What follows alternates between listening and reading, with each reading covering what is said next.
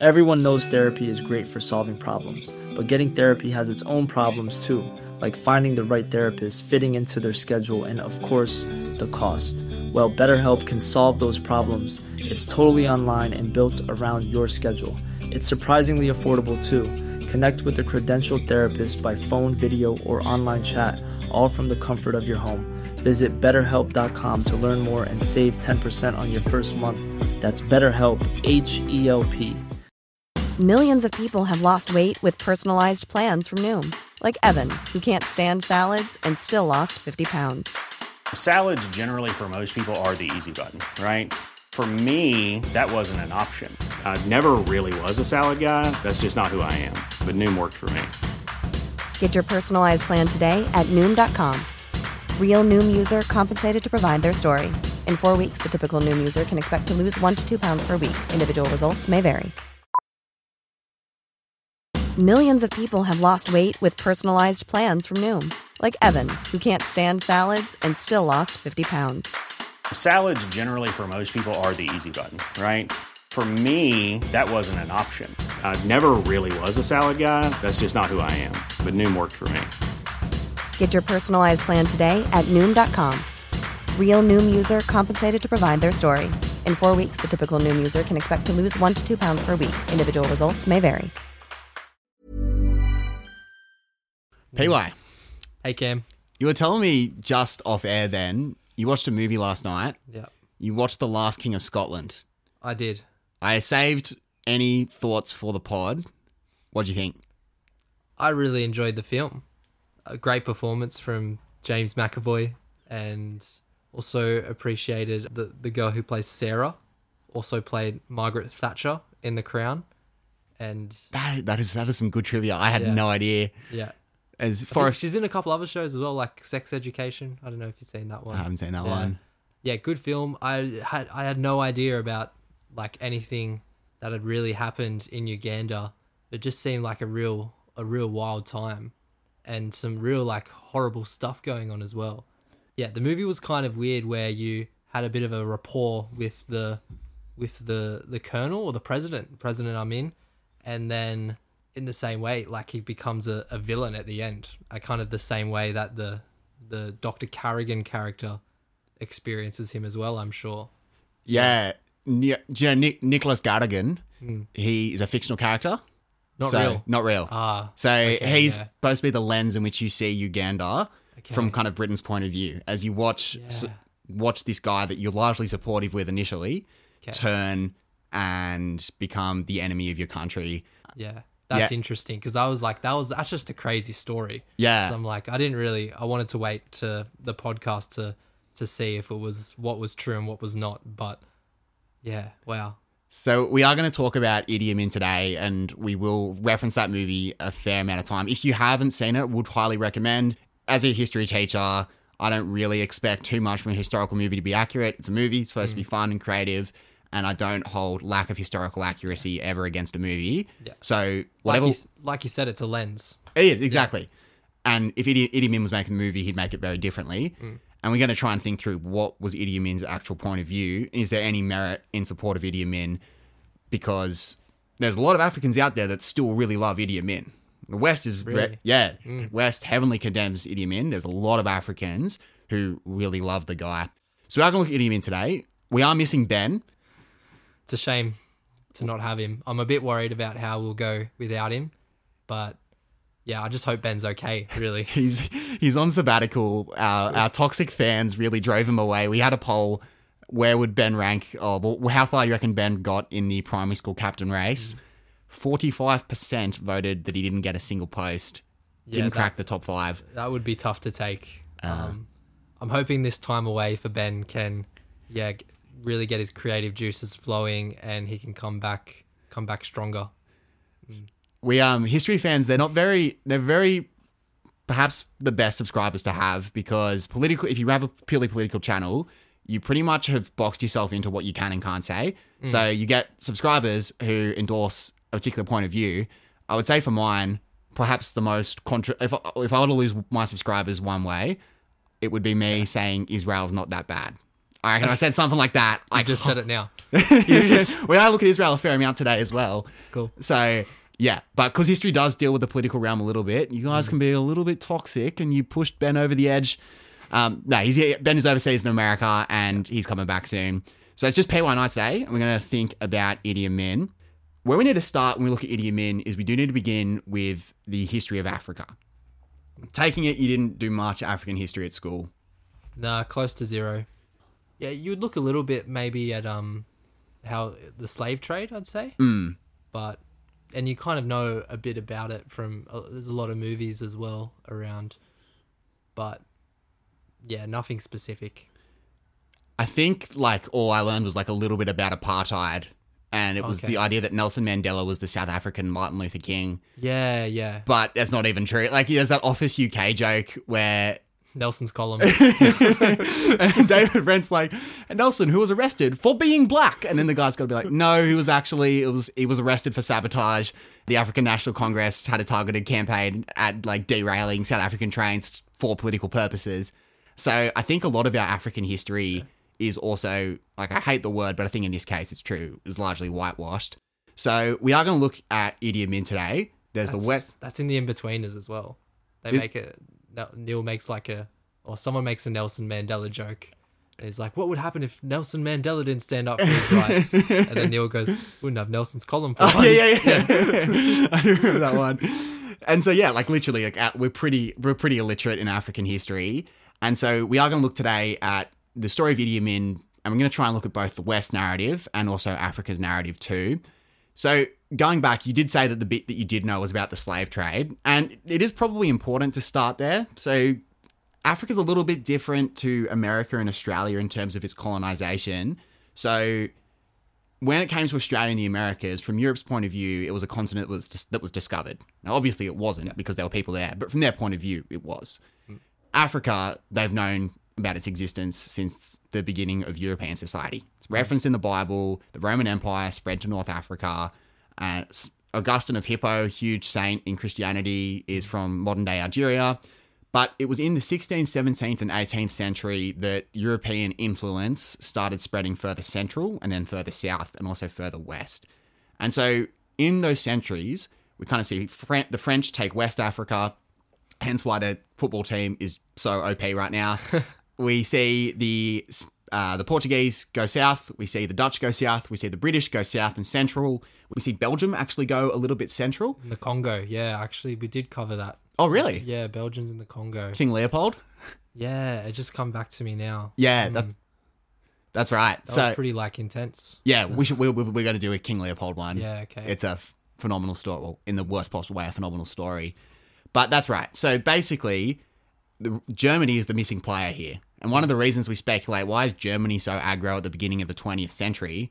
Well, while all these other European nations were kind of carving up Africa for economic and political gain, Germany couldn't get itself together and was kind of fractured into different empires like the Kingdom of Prussia. When they finally get their act together, by the end of the 1800s, Africa's been entirely carved up by the Western European powers. So, two main resources that came from Africa. Number one was just resources. So it's abundant agricultural land, particularly in the center, and it provides a lot of minerals. And so and resources for like rubber that were used in the Industrial Revolution. So that's the number one function of Africa. There's another important resource that Africa has, and as you referenced before, that was slaves. Now, we have this idea that when Britain rocked up in Africa, they just kind of captured slaves, chucked them on a boat, shipped them off to America. That's not really what happened. They actually made deals with local tribal warlords and local tribal chiefs and kings, and more or less had a deal that said, we'll give you industrial machinery and mechanized weapons in return for you giving us over these people that are your enemies. Like, we'll help you win battles against your tribal enemies, and then we'll take them as slaves. So it's a win-win for both of us here, and we'll give you all these weapons in return. That's really important because it is important to remember that a lot of the tribes had a history with Britain that wasn't simply them just being conquered. There was actually a fair amount of cooperation between the two. In Uganda, Uganda is under the control of Britain up until World War II and until after World War II. The primary tribe in Uganda is called Buganda. And Buganda is run by a guy called the Kabaka. That's kind of the king of Uganda. Yep. And so there's the history of Britain and Buganda actually having a semblance of cooperation. Now, basically, throughout the 1950s, it's the era of decolonization. So there's the Crown episode where the Queen dances with the president of Ghana. I recall. Yeah. And so that's kind of the episode. What country was that? Ghana. Ghana. Okay. So that was the episode basically to kind of summarize what was happening throughout the entire 50s and early 60s. And we actually see it in India as well. And so decolonization's happening. African countries are becoming independent. And so Uganda is looking at this thinking our time's coming soon. From Britain's point of view, they've got to find a way to actually withdraw from Africa but keep all their interests that they still have. A lot of British companies have set up shop in Africa, taken their minerals, rich agricultural ground, and these companies want to make sure they still have access to use the land of Uganda without any interference from the government. And so what happens is as Britain withdraws, there's a bit of a deal that they strike with Uganda. You can have independence. Your head of state is going to be the Kabaka, so the head of Buganda. Yep. And you can have a prime minister who you elect yourself and who you appoint yourself. And so basically that was the deal, that the Kabaka is the head of state, figurehead title, ceremonial, but you don't really mess with the system. Like Britain still has a lot of sway, and we kind of keep the status quo as is, and you guys can appoint your own prime minister. The prime minister of Uganda is a guy called Milton Obote. Yep. Amin's not in the story yet. So this is Milton Obote. He gets referenced at the start of Last King of Scotland. Yeah. So like Amin comes in, he's like, Obote's gone, and kind of goes from there. Obote is anti-British. And so what Obote does is he successfully gets rid of the Kabaka. This is where Idi Amin enters the story. This is the first bit we see of Idi Amin having a lot of control in Uganda. So, a little bit of a background on Idi Amin. He is in the British Army. And so basically that was like a British-controlled Ugandan army. Yep. He claimed to have fought in Burma in World War II. Probably didn't. So yeah, he kind of often spoke about his background in the British Army. What he was definitely involved in was the suppression of a group called the Mau Mau Rebels in Kenya. And Idi Amin showed the British Army basically a lot of competence in brutally putting down the Kenyan rebellion. And Britain looked at him and they're like, this is our guy. They kind of turned a blind eye to the brutality that he used in putting them down and were just stoked that this is a guy who will happily take the game to the enemy. Okay. So Obote is like pretty anti-British. Yeah. And they see Amin as someone who can kind of be on their team because he's in the army. Exactly. And so Obote promotes Idi Amin to be the chief general in Uganda. Mm-hmm. So this is coming back full circle now, 66, we're going back to the Kabaka here. Yeah. How does Obote get rid of the Kabaka? Well, he sends Idi Amin to do his dirty work. And so basically, Idi Amin uses a full-scale military intervention and forces the Kabaka to actually flee to Britain.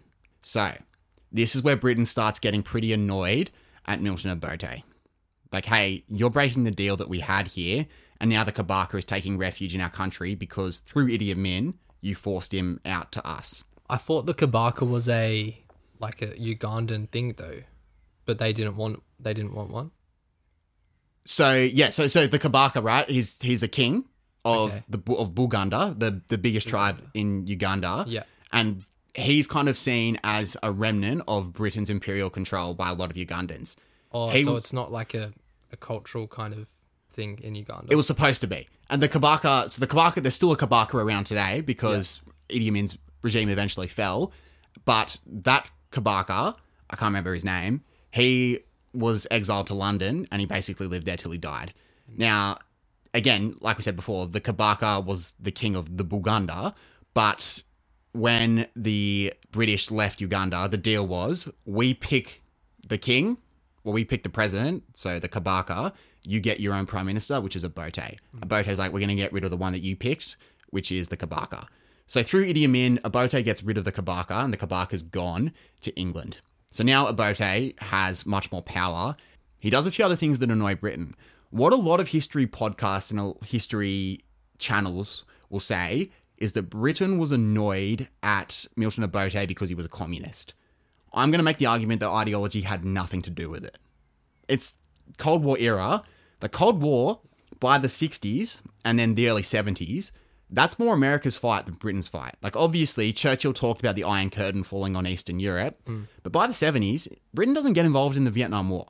They kind of let that one pass. And they're actually pulling out of Asia, like under Harold Wilson, the Prime Minister from the Crown in the Abernathy episode. They pull out of Asia. So I'm not convinced that Britain really cared what ideology the Ugandan leader was. What I think Britain was really interested in is control of the resources. Because what Obote starts doing is he starts nationalising the resources.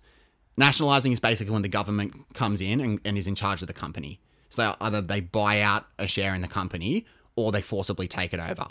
And so Obote wanted to buy out all these British companies and have Uganda or the Ugandan government own these companies that were taking Ugandan minerals and using Ugandan agriculture. It's like, it's our land, we're gonna control it, not British companies that will take our resources, sell them for a profit, and then that money goes out of our country. Similar thing to what Rex Connor was trying to do in the Gough Whitlam episode by wanting to take over the mines. For me, that's the thing that really annoys Britain, and we start to see the beginning of a coup. I wish to take this opportunity to announce that my government will allow full political activity by everybody. So, 1969, Britain gets the inkling that Amin's starting to go a little bit rogue on Milton Obote. And they're getting the sense that this guy is actually turning on the Prime Minister, now President of Uganda. A couple of reasons why. Number one, in 1969, Idi Amin supported rebels in South Sudan. Now, that might sound all well and just regular business. Obote had nothing to do with it. Obote didn't greenlight it, didn't approve it or anything. Idi Amin just did this completely independently. 1969 is an assassination attempt on Obote's life. Some links to Idi Amin. What Obote does is Obote cracks down hard and he tortures a lot of people trying to figure out who did it. And that puts a lot of Ugandans offside. And so a lot of the Ugandan people are now starting to turn against Milton Obote. It's kind of like who can blink first, who can shoot first. By 1970, either Idi Amin or Milton Obote will be the leader of Uganda in 5 years' time. And basically, it's a contest between who can oust the other one first. So what Obote does is he prepares another guy to replace Idi Amin as the chief general in Uganda. He can't fire Idi Amin because if Idi Amin has direct access to the soldiers, Idi Amin's just going to try the coup right then and there. So he's got to find a way to quietly get rid of Idi Amin and try and reduce his power. Interestingly, one of the things that Obote tried, because Idi Amin, he basically had the education of a fourth grader in Uganda, because it wouldn't go well on Are You Smarter Than a Fifth Grader? No. Or Nut Plan or... Yeah, precisely. Because obviously in Uganda, if you want to create a financially sustainable environment for your family, you have to leave school early to work a job. It's also worth noting that Idi Amin was from the Muslim part of Uganda. So Uganda's kind of a gateway between North Africa and Central Africa. So in North Africa, we've got primarily Muslim countries. In Central Africa, we've got heavily Christian countries. And so Uganda's got both. It's got Muslims in the north and then primarily Christians in the Buganda. So as you move further south. Idi Amin is illiterate, doesn't do well. So what Milton Obote does is he puts him on the equivalent of Q&A Uganda. And he's like, everyone's just going to laugh at this guy. Yeah. And Obote was like, you've got to do this and you've got to do this in English, knowing that his literacy in English was at the level of a fourth grader. The theory is he's going to make an idiot of himself and will completely discredit himself in public. Idi Amin really struggled on the interview and he didn't do well. He looked like a bit of a goose and Obote is trying to use that to get him out. The movie portrays him as quite a good speaker. Yes. So he's charismatic. Yeah. And his English definitely got better as he's dealing with policy. Second language, Yeah, throughout the 70s. But in the early years, he really struggled. And it took a little bit until he could work the cameras. And when he figured out, he worked them really well. And he's a charismatic dude, but he's not literate. And so when they're asking him to spell out specific policies, that's where he struggles. If you're just like Bob Hawke at the cricket and you're just mingling with the public and you get a little bit of camera time, you can show a lot of charisma quite easily. Yeah. When you need to spell out specifics in English, that's where he really struggles. Fast forward to 71. It's clear one is going to out the other or oust the other, I should say, very soon. Milton Obote, one of the biggest mistakes that he makes, he's a very good political operator, and he's not done yet. He's going to come back. He's a very good political operator, but he leaves the country. And so basically, Obote goes to Singapore, and Idi Amin uses that as the time to strike, and the army take control of Entebbe Airport. That's the airport that we're going to come back to that airport later in the episode. They take control of the airport, and Idi Amin declares himself to be the new leader of Uganda. Milton Obote... Sorry? So did Obote, was he just on holiday or? No, he was on conference. Yeah. On business. And so the news came to Obote when he was flying back, and so he actually had to redirect his flight to Kenya. It was a little bit of African geography, just so that you know. Uganda is landlocked by Kenya. So Kenya's got the coast, and Uganda is to the west. And you've got Tanzania to the south. That's important to know the geography, because those two countries will play a really important role. So Obote flees and bides his time. He's trying to make a comeback, but he knows that Idi Amin is not going to... If he comes back, he's dead. And Idi Amin is the leader of Uganda. Amin's basically like, we're going to have elections in the next 18 months, and so I'm going to be in charge of I'm going to be in charge of Uganda until we get to those elections. Are Britain playing any role at this stage? Great question. They know about the coup. They legally have an obligation by international law to alert Milton Obote to what's going on. They do nothing. Yeah. Hands in pockets. Yes, because they want Amin in. Yeah. They're like, this is our guy. He's come through the British Army, and Obote, he's going to Amin will let us have access to the resources again. This will be great for British business and great for political influence as well. So Idi Amin, he actually starts his presidency on very good terms with Britain.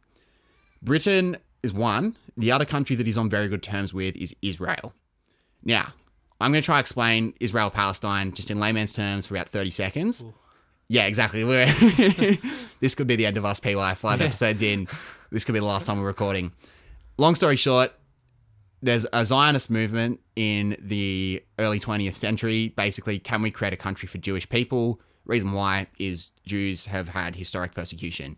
Particularly, that then gets really intensified with Nazi Germany during World War II. Mm-hmm. So at the back end of World War II, what happens is the United Nations agreed to create a new independent country for Jewish people, Israel. Where are we going to put Israel? Well, we're going to put them in the homeland, biblically speaking. And so they put them in Palestine. Okay. If you're going to just put a country in somewhere, that's going to force people out of their home. Yeah. So Palestine obviously didn't like this very much. Like, hey, no, this is our country. And so the Arab states supported Palestine and the West supported Israel. And throughout the 50s, 60s, and then even into the early 70s, Israel made territorial gains and actually expanded their territory and swallowed up other parts of Arabia. So, and that was the UN that just like, oh, okay, like Palestine, unlucky. Israel's going here now. Do we want to keep recording?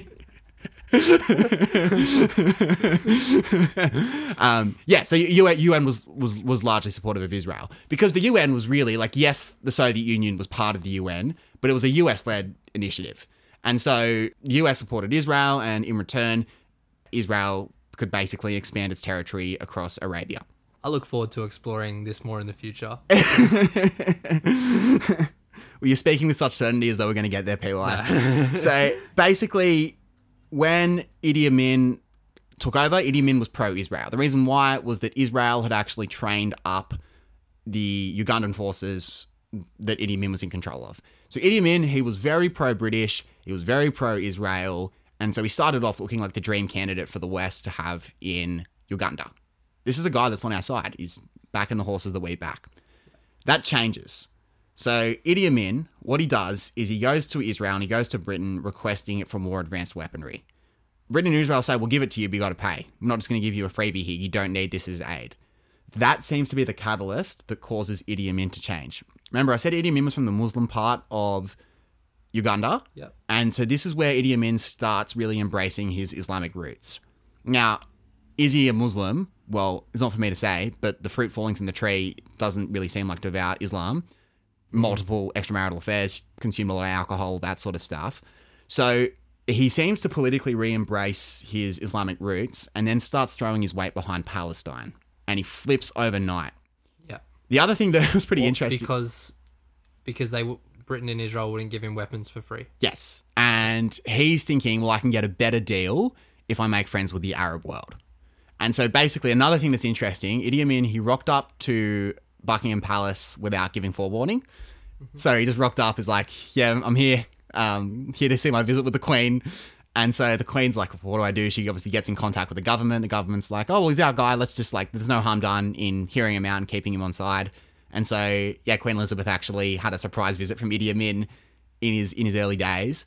And so, like I said before, Idi Amin, he starts off on a really pro-British note, but that starts to change. Seems like quite a, I can't think of the word, just unpredictable. Unpredictable is the word. Yeah, exactly. And that's, now, it is worth noting as well, this is where it gets into really debatable territory.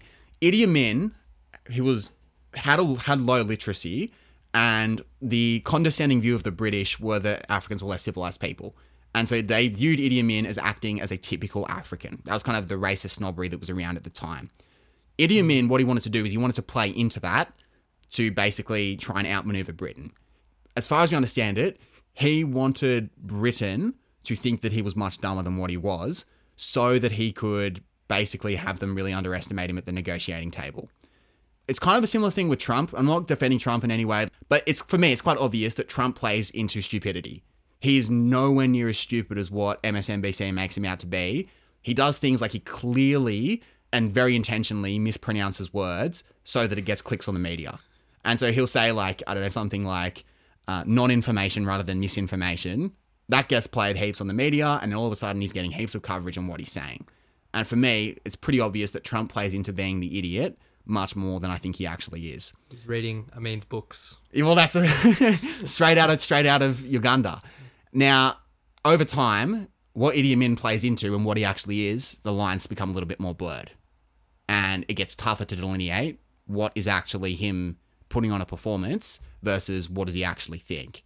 But if you drink very little, you feel very happy, very proud, and you talk to people, that will be, I'm just advising you.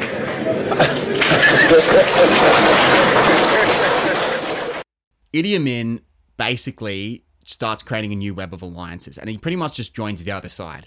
So he makes an alliance with Ben's behind the news star, Colonel Gaddafi. So Gaddafi's in Libya, obviously part of the Arab world, supporter of Palestine. So he makes an alliance with Libya. Libya gives him $25 million of military aid. He then also starts to make an alliance with the Soviet Union. Now, the Soviet Union, they didn't do heaps in Africa. The reason why the Soviet Union actually supported Idi Amin is that they were in a new Cold War. I'm not talking about America.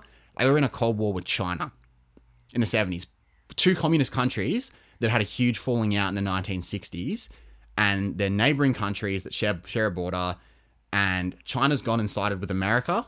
And so the Soviet Union actually starts putting a lot of support into Africa because that's where a lot of Mao's foreign policy energy goes into. And Mao Zedong put heaps of time into Africa. And so the Soviet Union actually supports Idi Amin as a way to counter China. So like in Forrest Gump when they go over and play ping pong? Yes. Yeah. Ping pong diplomacy. It was, yeah. So that happens right after America opens up with China. Good pickup, good reference there. Thanks. So, yeah, basically the Soviet Union and Libya have come to Idi Amin's aid, and now Idi Amin is being propped up by them. And he's completely flipped sides. He went from being a Western hero to a Western enemy. And so when we think about the coverage of Idi Amin, it is important to note that there's more going on than just the human rights stuff. Yes, the human rights stuff, we're going to cover that, and we'll let that speak for itself. But why does he get such emphasis? He's a really well-known African dictator. Why is he way more known than nearly any other dictator in Africa? Well, it's some of the stuff that he did, and we're going to see some pretty horrific stuff, but it's also the fact that he's an African leader who has sided with the enemies of the West. And for me, that's why he gets a lot of coverage. And that's, you go on Idi Amin's, like I looked up just YouTube shorts, Idi Amin, read the comments. It's a lot of African people saying that he gets a bad rap because he picked the other side of the Cold War. And he picked the side of their enemies. I think there's still holes in that. You can be hated by the West and also commit huge human rights violations at the same time. They're not mutually exclusive, but yeah. So he kind of flips alliances in the early days of his leadership. The other thing that he does that's really important is he expels the Asians. Was that in the movie? Yeah, it was in the movie. Yeah. Seems like a bold move. Yeah. Now, it is important to note, when Idi Amin's referring to Asians, he's talking specifically about people from Pakistan, India, and Israel, because they're links to Israel and then Britain. People from the subcontinent that were part of the British Empire migrated to Uganda, and then a lot of Israelis came to Africa. It was actually Israel who built Entebbe Airport in Uganda. So, basically, it's important to note this.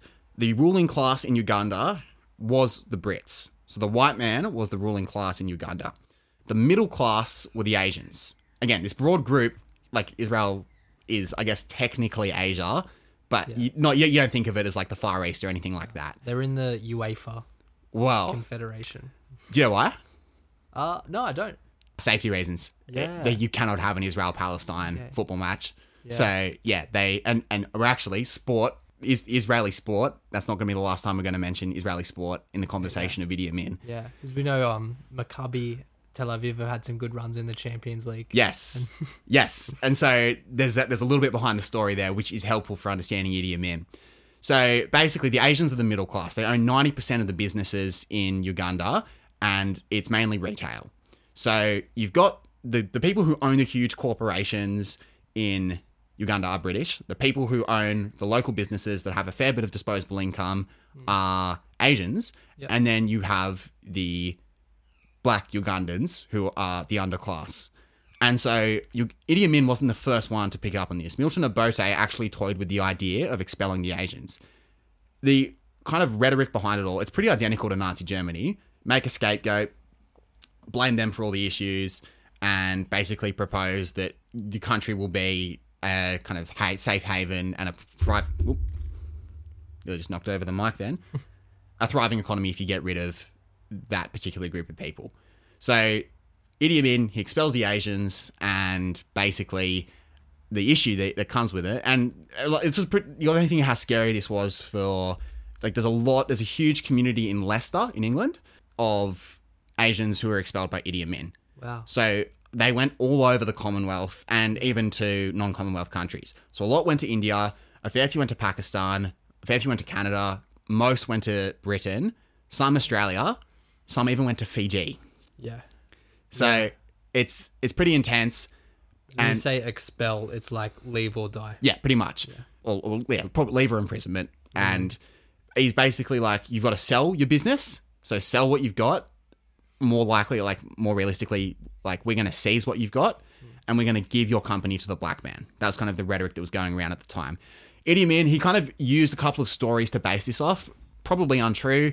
So he spoke about an Asian woman who wanted to marry a Ugandan man, and she wrote to her parents to kind of say as much, and the parents were really disapproving of that marriage. And so he appealed to stories like that to kind of inflame the tensions between black Ugandans and Asians. Yeah. So yeah, 60,000 Asians left. And so pretty for a country that I think I could be mistaken here. I think its population at the time was around about 9 million. So 60,000, that's a pretty significant portion of the population. Yeah.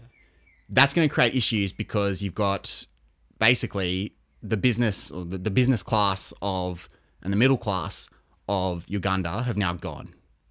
You can't just replace, that's a lot of capital that's kind of left the country. Yes, the stores are still there. There's no expertise in how to run the stores. Doesn't seem economically responsible. No, and that's where the Ugandan economy is going to run into some real issues. It is important to note, we addressed this before, as this is going on, obviously eyebrows are starting to raise in Britain and in the West. And there's only now. Well, yeah.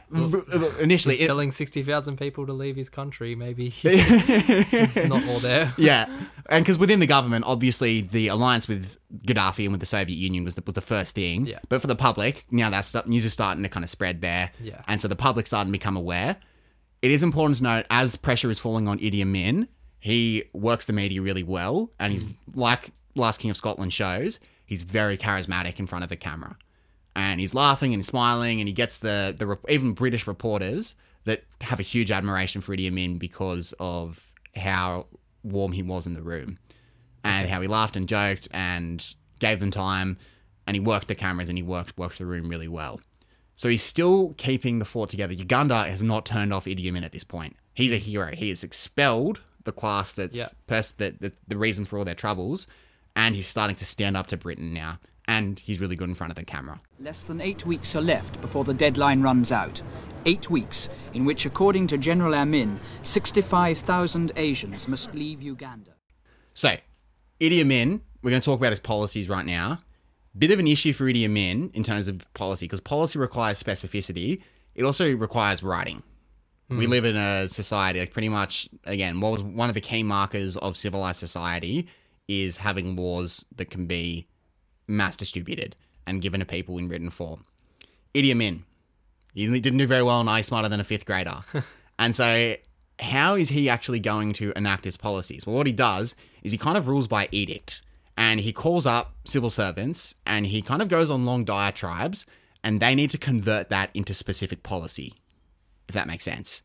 So it'd be hard enough to convert a policy of a coherent man just talking to you, let alone someone who's coming probably under the influence of alcohol, basically giving a lot of instructions that he wants to be. A slow process. Yes. So when it comes to talking about his policies, we can't look to heaps of laws that are clearly spelt out, but we can look towards trends and see what happened as a result. Like I said, Idi Amin re-embraced his Islamic roots when he flipped on Israel and started to make alliances with Muammar Gaddafi and with the Arab world. So what he did was he started building heaps of mosques, and this kept the northern Ugandans happy. He also put a lot of northern Ugandans who were Islamic into key positions of government, kind of jobs for the boys, and this kept the north really happy. He went pretty hard against the Catholic south. So he started to imprison a lot of key Catholics. He started to imprison a lot of people. We'll come to that in a second. And one of the things that will be instrumental in his downfall is he gets rid of a key archbishop. And so he kind of cracks down on Catholicism while also promoting Islam. And it seemed like he's trying to reinvent the country. When he was under the British control, when he was in the British army and coming through the ranks, he didn't really talk about his Islam that much. And he didn't really practice it, to be honest. But he seems to really re-embrace it, at least in the public, and kind of tries to move Uganda in the direction of an Islamic country. And again, this is because of the ties to Gaddafi? It seems like it. I can't think it like maybe he had a genuine conversion, but I think the chances are very little. Yeah. So the much more likely explanation is he wants to make friends with the Arab world, and so part of that is re-embracing the ideology that they follow. So, like I said before, the Asians were the middle class, and in a rural country like Uganda, one of the better displays of wealth is owning a farm. And so a lot of those farms were supposed to be given to the Ugandan public. Idi Amin ended up giving them to the army. There's a lot, like I said, jobs for the boys, homes for the boys. There's a lot of preferential treatment for the army. And from Idi Amin's point of view, again, like it's coup central. He needs to make sure he's got the support of the ruling class. He's also a military background. He has got no policy training at all. He has had no background, no experience in handling economic matters or making alliances or anything like that. His background is military. And so he basically gives really favorable conditions to those that are in the army. They're going to protect him, exactly. Let's look after them. Yeah, precisely. And so the issue is it's the military who runs the economy. If you want your economy run well, you want someone like Kevin Rudd. So seriously, someone who's a nerd, who has studied extensively the impacts of different policies. You don't want someone who has no idea and their background is in force. Because what will happen is there'll be increased military spending, and in terms of just managing the day-to-day side of things, helping small businesses, making sure they're kind of in good trade deals that aren't putting heaps of their workforce out of labor and all that sort of stuff, you need to have someone who actually knows what they're talking about. The military doesn't.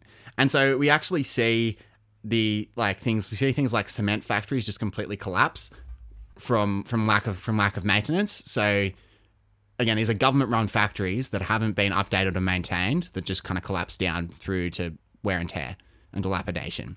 It's ironic. Factories. Yeah. I didn't think of that, yeah. I was like, are the factories made of cement or they're actually producing cement? Yeah. Yeah. Yeah, manufacturing cement. We see the sugar industry completely collapse because, again, all these farms are given to the military who don't maintain or care for them. And so we actually see, sugar, one of Uganda's main exports, that completely collapses. And so basically, right, we actually start to see a black market really begin because the economic conditions are so bad that I need to try and smuggle out goods from our country and sell it on the black market where I can get more money and where people have more purchasing power. One of the big illegal trades that begins under Idi Amin is the coffee trade. So Idi Amin, basically, there's heaps of coffee that's leaving the country where people are trying to sell it to other countries for greater money. That in itself isn't economically all that bad. If you're a country, you want other countries' money. Like, that's not, and if it's going to go into circulation, that's great. Obviously, if it's a black market, then you can't tax it, and basically it's a lot of influence that's going to other countries as well. So Idi Amin works really hard and is really intent, and it's an issue he's really fastidious about, on stopping the coffee trade. So basically, that in terms of what can we look at in policy, those are sort of the main ones we look at. Like I said before, it's more of a rule by edict rather than a spell it out. Parliament's pretty much a rubber stamp and not very functional. And so Idi Amin, it's a rule by a bit of chaos. Was there any outlandish sort of policies that came from this process? Less so policies, more so actions. So the generally accepted estimate is that Idi Amin killed 400,000 people. That's the number you hear thrown around a lot. So it's in the African Holocaust, 400,000 people arbitrarily died under Idi Amin. Some go as low as 100,000, some go as high as 500,000. I'm not qualified to actually point towards the direction of which number's right. A lot of people did die almost randomly. The Nazi Holocaust was orchestrated and it was very carefully planned out. At least they had they had a purpose to why they were killing. Had a purpose behind what they were doing. When I say carefully planned out, obviously there was still heaps of chaos within it, but there was like a system. We're going to give you a number and we're going to systematically execute you. Idi Amin, he had a lot of respect for Hitler. So part of his flipping, so when he flips on Israel, he starts praising Hitler and talking about how Hitler is kind of a misunderstood figure of history who stood up against the evil Jews. Red flag. Yeah, red flag. So that starts getting played heaps in foreign media. He gets asked about it again and he kind of deflects the second time. So he's like, let's not talk about the past, we're talking about the future here. Now, like a Kanye West. Well, yeah, he kind of has his Kanye Alex Jones moment. I don't know if you've listened to the full thing or not. No, I have not. It's crazy. Alex Jones is the one he's the one that's trying like to pull him back. Hey? Yeah, Alex Jones is like, well, I don't know if I go that far. Yeah. And which is so bizarre to see. But yeah, he kind of has his Kanye moment. And again, you got to think, yeah, in the Arab world, this is pretty well received because they are really anti-Zionist because they don't want to see the strengthening of Israel at all. Where I'm going with this, sorry, to come full circle, 400,000 people died. What are the links? Well, people who spoke badly about him, boyfriends or husbands of women he wanted to sleep with.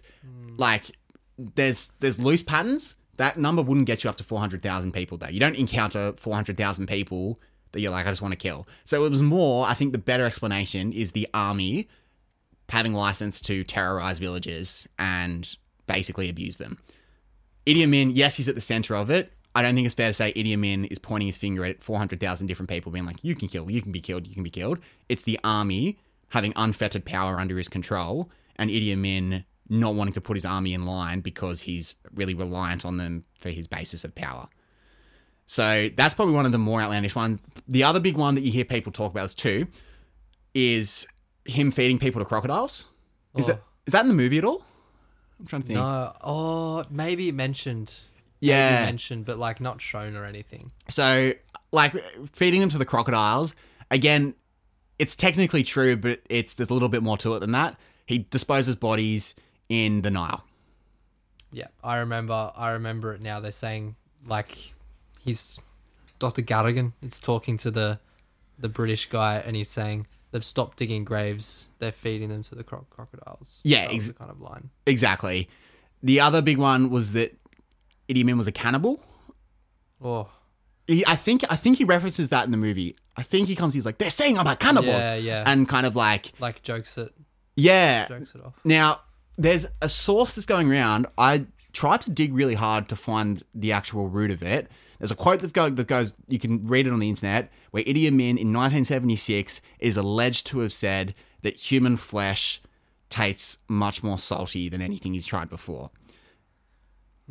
I cannot find any attribution to the source. It's a quote that's going around a lot, but I can't find someone being like, at a press conference in 1976, it's vague. It's going around. Yeah, exactly.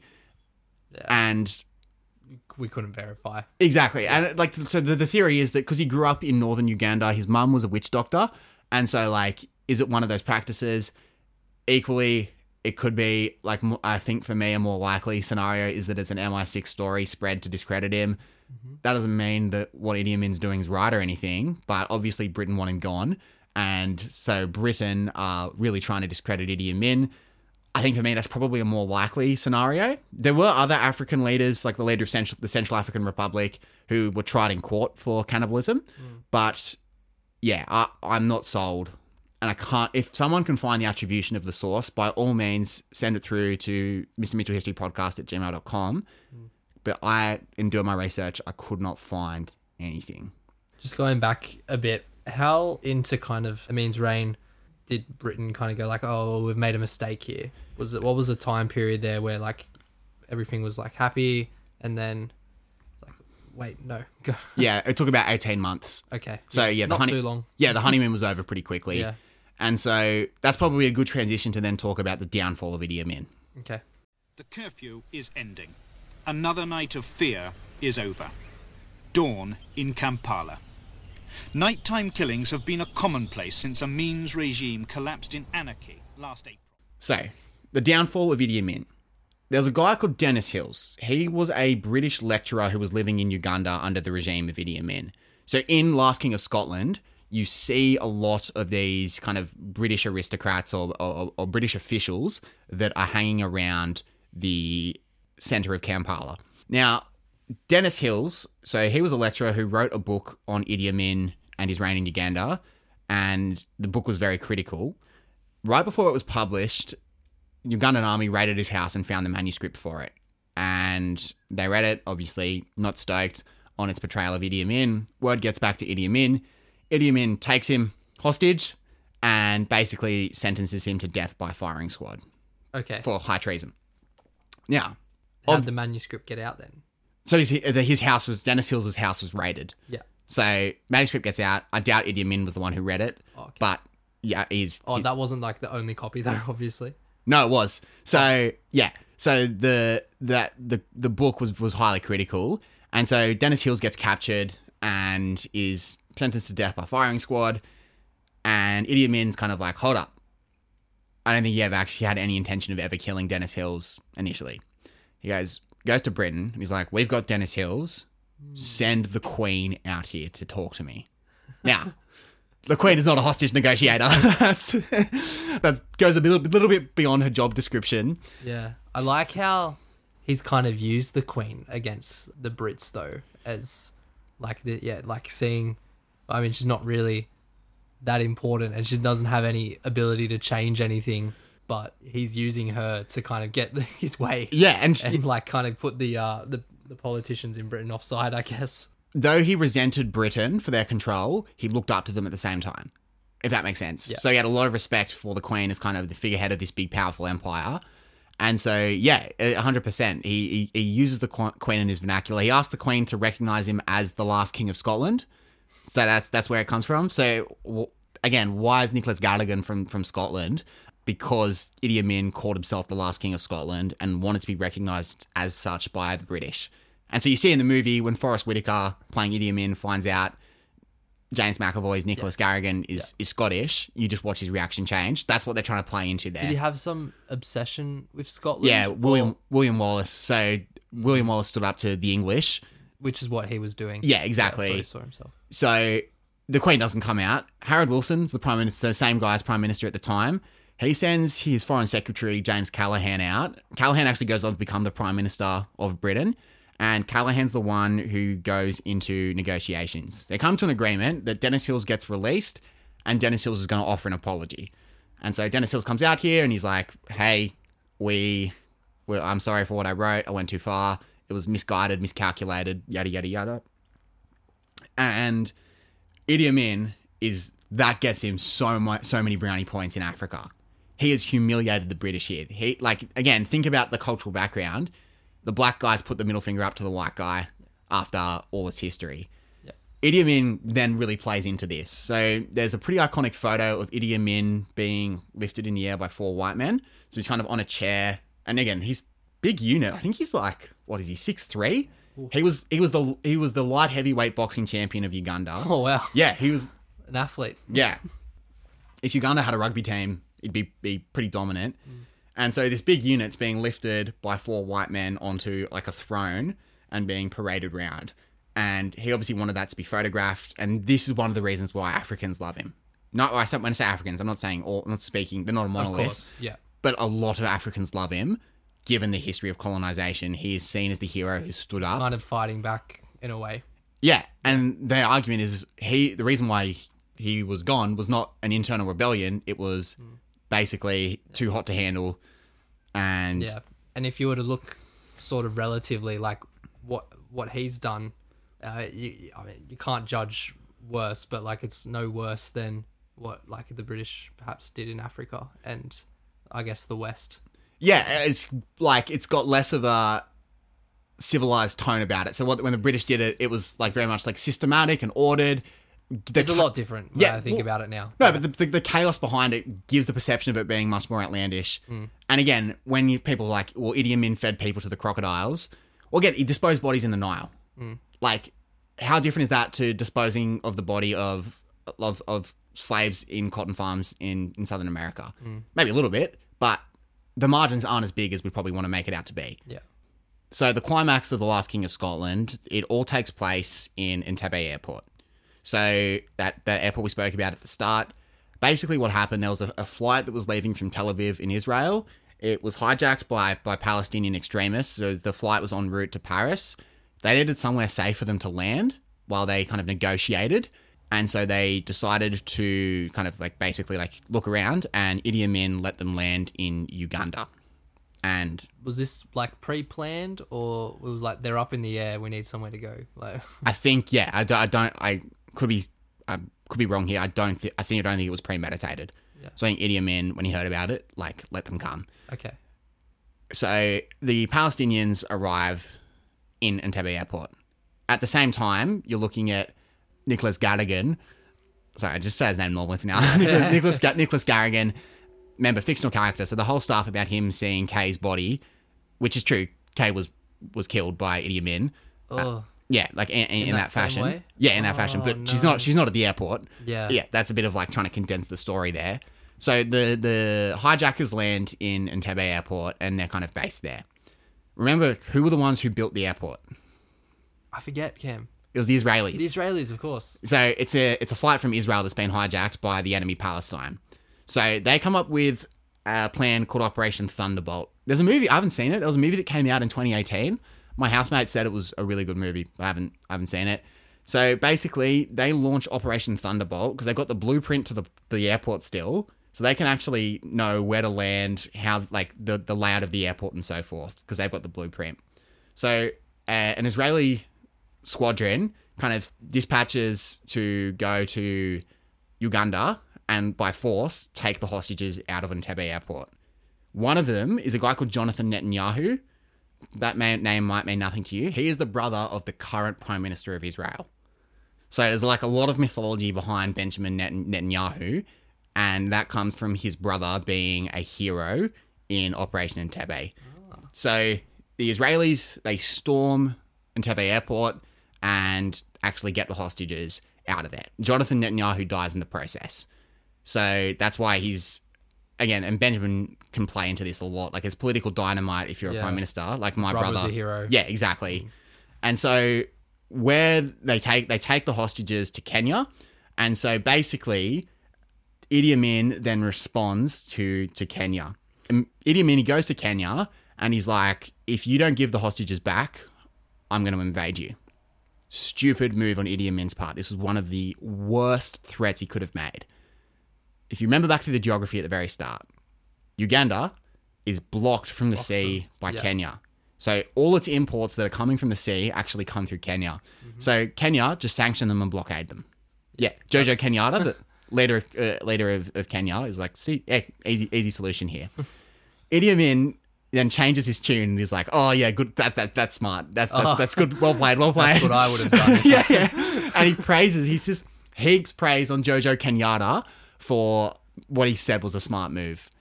And so this is where kind of the chaotic idiot, like, what's he trying to do here? That's where a lot of that perception comes from. So Idi Amin, he then starts toying with the idea of invading Tanzania.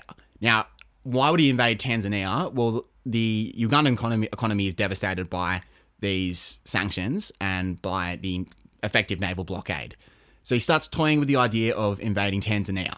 One of the issues for Idi Amin is he is hearing word that Milton Obote is going to come back. And it's this big thing. Obote's not dead. He's not dead. He's still alive. And it's kind of, you know, when in like Star Wars 9, when it's like, somehow Palpatine's alive. Obote is kicking around in Tanzania and he's plotting his revenge. And he wants to go back and become the leader of Uganda again. So he's hearing about this and he knows Obote's in Tanzania. And so for these two reasons, he's like, let's strike Tanzania preemptively and let's actually invade them. At the start, the invasion's going pretty well. Now, Tanzania, what's their dog in this fight apart from just being invaded? Well, they have heard, Tanzania's a Christian country, they're hearing about all these Catholic people that are being killed under Idi Amin. There's a guy called Archbishop Luum, and he gets killed and executed by Idi Amin. And so their dog in the fight is now, yes, they're being invaded, but they're preparing for this invasion because of the way that the Christians are being treated in Uganda. And that's kind of seen almost as like a little bit of a holy war as well. So Obote leads forces from Tanzania. Amin is leading forces from Uganda. The issue for Idi Amin is that his forces are mercenaries. He's relying on Libyan soldiers. He's relying on Sudanese soldiers. Now, if you're a soldier that's a mercenary, are you willing to die to prevent Uganda from being invaded by Obote's Tanzanians? No way. You want your paycheck. And so a lot of the mercenaries actually just flee. So Idi Amin, it's pretty ominous for him. Obote's coming back, and that's pretty clear. So Idi Amin, he flees to Gaddafi's Libya, and then he ends up in Saudi Arabia. He dies in 2003. Yeah. So you cross paths with him for a couple of years. Well, you and me, we both cross paths. He died in King Faisal Hospital. No. To come. It wouldn't be a podcast. It wouldn't be a podcast episode if we didn't bring in a Faisal. Of natural causes. Yes.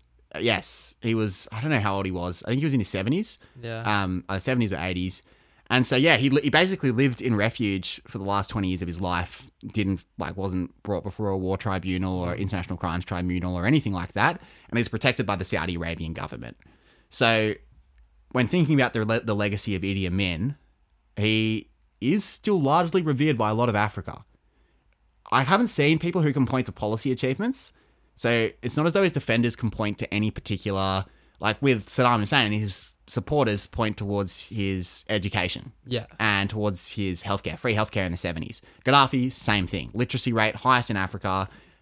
For Idi Amin, I can't find any particular policies that his supporters point towards. It's more the concept of a black guy standing up to white Europe. Okay. None of the nationalizing really helped anything? Well, that was under Obote. Oh. And so Amin reversed a lot of it when he was in power. And so, again, nationalisation only works if you share the profits amongst the people.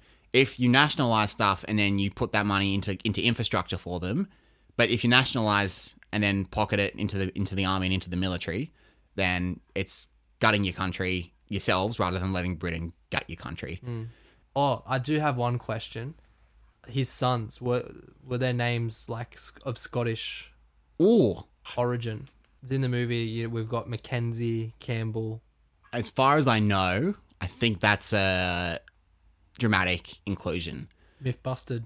I don't think, because he had a lot of Islamic sounding names like Jafar and Moses, because like Islam traces back to the Abrahamic beginnings. Yeah. So I don't think so. I could be wrong. I'm happy if someone was to prove me wrong, but the ones that I know of all have Islamic names. Yeah, let us know. Yeah. So, Last King of Scotland, I think final verdict is, I think it's pretty good. I think historically it captures the drama of a lot of Amin's regime. Is it the most accurate? Well, no. I don't ever hold that against a movie for not being 100% factually accurate. But if you want a sense of what Idi Amin's regime was like, at least from the West point of view and from Britain's point of view, then yeah, check it out. And in defense of The Last King of Scotland, there's large parts of the movie where you actually are kind of thinking Idi Amin is okay. And it keeps you guessing. It doesn't want to decide. It doesn't want to dictate your opinion of Amin for you. Yeah. So I'm largely, for me, I'm largely supportive of people watching that movie. And I think they did a really good job. Forrest Whitaker played Idi Amin pretty well. If you watch Idi Amin in his tapes and that sort of stuff, I think the African accent is a little bit exaggerated by Forrest Whitaker. I said that having done 5 impersonations that I'm sure didn't sound anything like Idi Amin. James McAvoy, fictional character, but fantastic performance. And yeah, the other thing that's true as well is that he did brutally murder one of his wives. I think another one mysteriously died in a car crash with a huge asterisk on it. So yeah, the family stuff is also largely true. When Kay died, it wasn't for sleeping with a Scottish guy or anything like that. But was she actually kind of dismembered? Yeah, and so what Idi Amin did is he was so sad. He showed the body to her sons, and was like, "Your mother's a very bad woman." Yeah, she was not a good woman. That's brutal. So yeah, of course he ruled with brutality, and so with the Saddam episode, I think both can be true. When you look at Britain wanted him gone for selfish purposes. As time went on, was it clear that there were huge human rights issues in Uganda? Yes. Is Uganda better now for having Amin gone? Yes. I think that one I can pretty confidently say. Oh, he killed so many people. And it wasn't Saddam Hussein was a brutal leader, but he knew he had a degree of competence, and he had done he was a military guy, but he had done his background in politics and in kind of actually governance before coming to power. So Saddam Hussein actually led with a degree of competence, and this is perhaps a controversial opinion. I think Saddam was both brutal, protective of his own power, and wanted to see a strong Iraq and the people prosper at the same time. I don't think those are mutually exclusive things either. Idi Amin, I don't know how much he really wanted the prospering of Africa. I think he probably had a vague idea of the white Brit being conquered by the black African, what that looks like. Maybe sure how to the best achieve it. Yeah, exactly. And I don't think he had any real sense of policy. So Obote came back. He was gone again in '86. So they got rid of Obote. And Uganda, it's not been thriving ever since, but it's a much better place than what it was back in the 70s. I think we've done a good job at analysing the movie and history at the same time. And yeah, maybe we could do more movies, more podcasts. If you have any suggestions, send them through. Goal? Final score? 0506 Newcastle team, just finding the historical accuracies and inaccuracies. Did a Mexican player really get in the squad for Liverpool game? We'll see everyone next week.